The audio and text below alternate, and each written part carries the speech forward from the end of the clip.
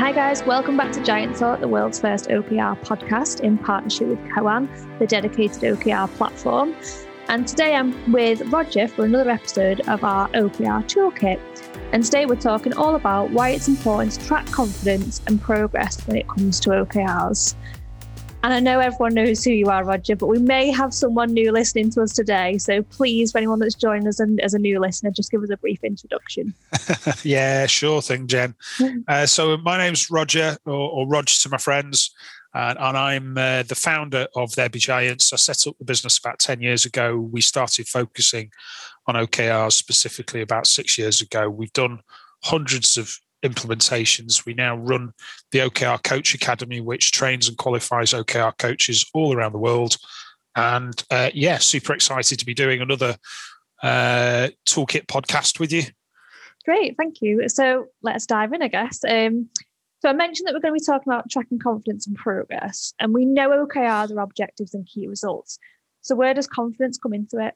Well, confidence is often overlooked because it's kind of a new dimension that's come in as part of OKR practice when you compare it to how other management by objective approaches have kind of approached how they've used objectives over the decades gone by, and bringing in this added dimension of rating a key result or indeed a whole OKR for confidence brings a really, really valuable piece of data into the conversation. As it's one thing, having progress data, and that looks back at where you've come from and says this is how far we've gone. But actually, what the other side of the coin is, and how far have we got to go, and how confident are we, given that OKRs are very time boxed into very clear periods? How confident are we that we're going to achieve it by the end of the period? So having that confidence data is super valuable, super valuable. So when we talk about confidence, would I be correct in saying that they allow you to maybe plan further and allocate resources to OKRs? Yeah, well, here's the great thing, you see, because if you've got good confidence data for your OKRs, it really helps the organization become more agile, actually, because it helps with that advanced planning, that forward planning. So when you're at the stage of having to prepare for the next cycle, for the next quarter, if you've got good confidence data, that means that you can confidently start to plan ahead of the finish of the current quarter, because you've got a good view, you've got good data that you can rely on to predict where you should finish. Now, I'm not saying that would be necessarily 100% correct, because we're not talking about something that is, an absolute foolproof science here. But if you have, if people feel comfortable enough, safe enough to be honest in their ratings, and that the data in the system is pretty fairly, reliable, then that's a really important source of information, like I say, for helping base your advanced planning on. And would you, just to kind of pick up on that, say if someone put a low confidence rating, for example, would you kind of use that as a way of maybe bringing more people onto that to help them or supporting them in that way? Quite possibly, but I mean, obviously I wouldn't take that judgment until I'd had a discussion with them around it and wanted to understand what what the red flag was for, what the low confidence rating was for. It could be something within our control. It could be something that a third party is doing that is that we might be able to influence, or actually might be outside our control completely. So you can't just make an instant judgment that it is all about resource, but often resource could be the answer. Yeah. And the great thing is that within the period itself, within a quarter, for instance, if you're tracking at a local level the confidence ratings, that actually helps to nip things in the bud, if you will, catch things early before they become an issue. Because if you wait until the end of the period and you haven't made the progress that you want to make, it's too late. Then it's too late. You've burnt through your quarter, and you've got to either write it off or let it spill over into the next quarter. But with the confidence ratings, you're always keeping an eye on, right, okay, this is where we are, but where do we expect to be by the end of the quarter? And is that where we want to be by the end of the quarter?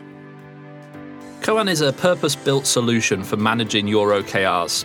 Helps your team achieve their objectives and key results, helps them get aligned, and it helps them stay engaged. Shared spreadsheets simply don't scale when you're using OKRs properly, and you're not going to have a maximum impact with them. But with Koan, you can scale your OKRs right across your entire company, keeping your team super motivated and moving everybody in the right direction. Roger, what's one of your favourite features about Koan? So the thing that I really love about Koan, and have done ever since I first saw it, was how it really puts the conversation around OKRs at the heart of the system, and it really helps stimulate that, which obviously brings really good collaboration. They've got this reflections feature which helps individuals really prepare for the team conversation which is going to come up, where the collaboration is going to take place. So that would definitely be the thing for me, which is the killer feature of the system. So we've kind of explained the benefits of having the confidence rating in there and kind of monitoring progress. So can you offer any top tips when it comes to kind of how often confidence ratings and progress should be discussed? Yeah, I mean, this is to do with the cadence of discussion, and another thing which OKRs very much have, stand apart from other, MBO approaches of years gone by, is the frequency of the conversation around them. And I think we've done one of these toolkit podcasts on cadence. So if you've listened to that, then you'll know how passionate I am about how important regular discussion is. And it's, one of the things that should be discussed at those regular check-ins are confidence ratings. And if people are in the habit of, key result contributors and objective leads are in the habit of preparing for their check-ins by doing very quick, short, fast updates onto the system to say this is the rating, and just writing a brief sentence as to why they give it that rating, then that means when they all get together, they can have a really focused discussion, and they can. Again, another benefit of really good confidence data is that when you're in that discussion, you can manage it by exception. You can manage that conversation by exception. So you can focus in on the things that look like they need attention, and the things that are green, because if you have trust in the data, you don't have to give so much time, if any at all, other than to say everything on track, right, fine, let's move on. Yeah. So it actually, the data in that respect can help you, keep those check-in conversations as focused and as brief as possible. Because I know a very, very common challenge we get around OKRs is, oh, crikey, it looks like a lot of time. It looks like a lot of time. Well, it needn't be. It needn't be, is the answer to that. I just want to pick up on something you just said. You mentioned a system. Yeah. And for anyone kind of new that's listening to this toolbox or kind of just dropping into this episode for the first time, can you elaborate on that a little bit what you mean by saying a system? Yeah. I mean, if you're running OKRs within just one team, you can get by with running them on Google Sheets or whatever.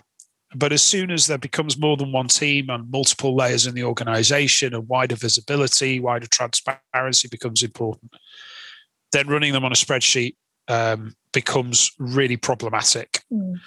And this is where a purpose-designed OKR system, like Koan, for instance, is really worth its weight in gold, because there's loads of them out there, and they're all designed to be super easy to use, super easy to, access the data and run reports from, and so on and so forth.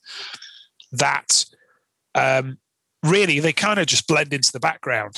A system that's clunky and is difficult to use is one that then becomes a barrier to the whole process being adopted and the whole process working. And that's why I think a really simple, slick system is one that almost, like I say, blends into the background, and it's just how we do it around here, and it almost becomes invisible. And sorry, just to jump in, I suppose, and I suppose, like you say, an easy to use system that you can see those confidence ratings kind of instantly as soon as you want to. Yeah, exactly. Because if all the contributors and leads are preparing for their check-in by updating their confidence and progress ratings, and when they get into the check-in, they just have to bring up the system and they run it from the system. So nobody's having to prepare, additional reporting, additional slide packs or whatever. It's all there and it's live. So, yeah. Great. Thanks for explaining that for us. In terms of evidence for a confidence rating, how important is it to understand the reasoning behind a confidence rating? I think it is important to have something of a narrative behind it. And I'm not saying you should write paragraphs and paragraphs. Most of the systems that I've encountered, if you put a rating in, they usually only allow you to save that rating if you just put a few words in, just one sentence, just to kind of explain why you've given it that rating. And I think that's fair. I think that's fair. And if it's had multiple changes in a period, usually there's a log of what updates have been made to it, so you can have a look back through the history and see how it's progressed and so on. So you can build up a longer narrative just from that, instead of just having that one snapshot. I think it's important. And I think going back to something we mentioned earlier about potentially, so say if you had a lower confidence rating and you think you potentially need more resource there to help, it might be that it's not that you need more resource, that it might be the narrative explains that there's been something outside of your control that explains that confidence rating. So I think that evidence just gives you that bit of kind of backing around what you've put, really. That's right. And also, with the massive amount of remote teams that we have working now, it's another way of communicating. It's another way of being transparent. And, you want the rest of the team to understand why your rating is this rather than that. So, there you go. All it takes is just one sentence. It doesn't take War and Peace. Yeah. So if one of our listeners is listening to this today and they've listened to the toolbox and thinking, right, I want to introduce OKRs. Yeah. And now they've listened to this episode and they're thinking, okay, tracking confidence sounds like obviously something that we need to be doing. So what elements or kind of environment does the organisation need to have in place to ensure that team members, I guess, will be honest when they share their thoughts and opinions when it comes to confidence ratings? Yeah, well, here's the pinch. You see, because for accurate confidence data, you have to have an environment in which people feel safe enough to be honest about how confident they're feeling. Because let's face it, I think we've probably all worked in an organisation at some point where if you if you don't feel safe enough, you'll hold back. I'm not saying you'll be dishonest, but you just might not speak up, or you might say what you think those maybe at a higher level want to hear, and that might not necessarily be a reflection of the actual picture or the actual position. And the problem is that the data starts to become less and less valuable, and eventually you end up with one too many times where you've reached the end of a period, a quarter, and after everything being green for the whole quarter, you've missed, which in theory should never happen. And so it's really important to have that level of psychological safety. It's really important to have that, and that's not something you could just wave a magic wand and have overnight. That's something that needs working at.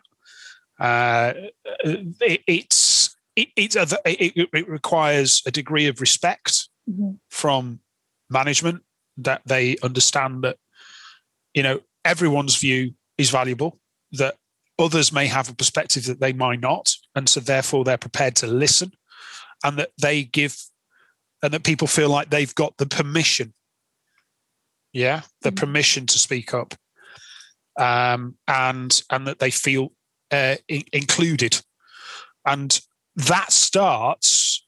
The way we approach OKRs, that starts from the way that they're set up, because we follow a very sort of blended approach in terms of how you set up OKRs, in terms of the direction.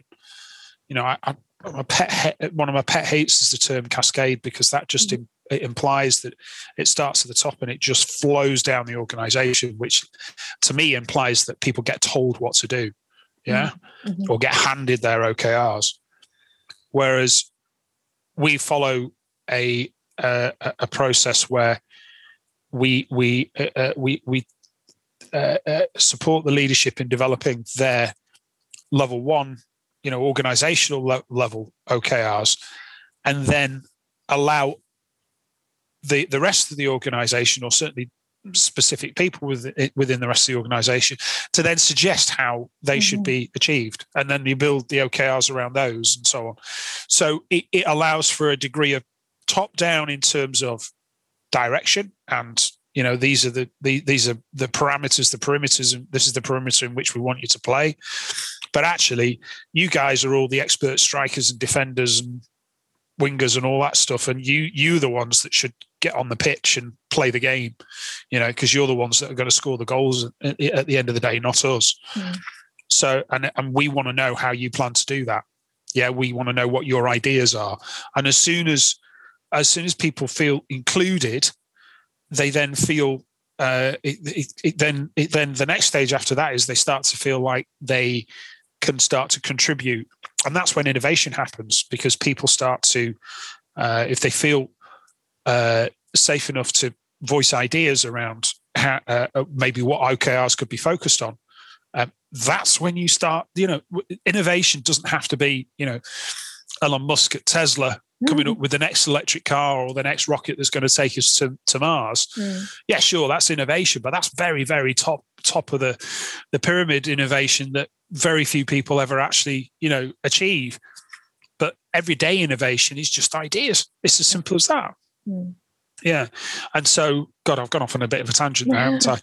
But then this is the point about psychological safety and just how important it is. And it's not rocket science. It's just things like, listening properly, acknowledging and thanking people, offering help, brainstorming and being open to ideas instead of saying, yeah, okay, let's brainstorm, and then just shooting every single idea down. Being clear about what's expected, acknowledging that gaps might exist and that we might need to close them. This is, a lot of it's to do with leadership. A lot of it is to do with the tone that leadership set and how leadership behave themselves. So yeah, this has kind of ballooned into quite a big discussion, but I guess let's just draw it back to the point around confidence in OKR ratings. If you don't have the psychological safety, then you won't have the same quality in your confidence ratings. That's the bottom line. I think it's really interesting. And I know something that probably our listeners have heard us talk about a lot before when we talk about like setting OKRs and about that stretch. And I think psychological safety is kind of through absolutely everything with OKRs, because ultimately if they're not safe, they're not going to stretch to kind of reach for the stars. So then they're not going to have that kind of OKR to work with to then put a confidence rating to. So it's right. Like you say, it comes through absolutely everything. So I find that really interesting. Yeah. So we've kind of really gone through kind of confidence ratings today, and obviously why it's so important to track progress and giving some top tips. But I kind of just any final thoughts or top tips when it comes to tracking confidence levels? Maybe don't expect, depending on psychological safety, and also depending on how used to people are talking about confidence, because it's not up until probably people are talking, discussing OKRs on a regular basis, it might not be a regular question or even a safe question that people feel like they can answer. So maybe don't expect the data to be 100% spot on from day one. Maybe I would say probably about, into your second or into your third quarter. And I would be expecting, probably definitely by your third quarter, I'd be expecting far more reliable confidence data by that point. So don't expect perfection from day one is what I'm saying. And I think as a team member, they're potentially looking at what the reaction is so that they get to put in maybe a lower net confidence rating before they kind of feel completely confident. So I think there's a lot of that going on as well with maybe the first kind of cycle, the second cycle. So I think, like we always say, kind of that test, learn and adapt kind of with everything when it comes to OKRs. I think that's really useful. Yeah. Great. Well, thank you for joining me for today's episode about tracking confidence levels. This is episode 10 of our toolbox now. Feel free to, as our listeners know, to jump onto any other episode. If you've got any comments about the episode, reach out to us on social media or drop us a note to growth@therebegiants.com. Next time in the toolbox, we'll be talking about reflection as a high performance habit. So we'll see you then for another episode of Giant Talk.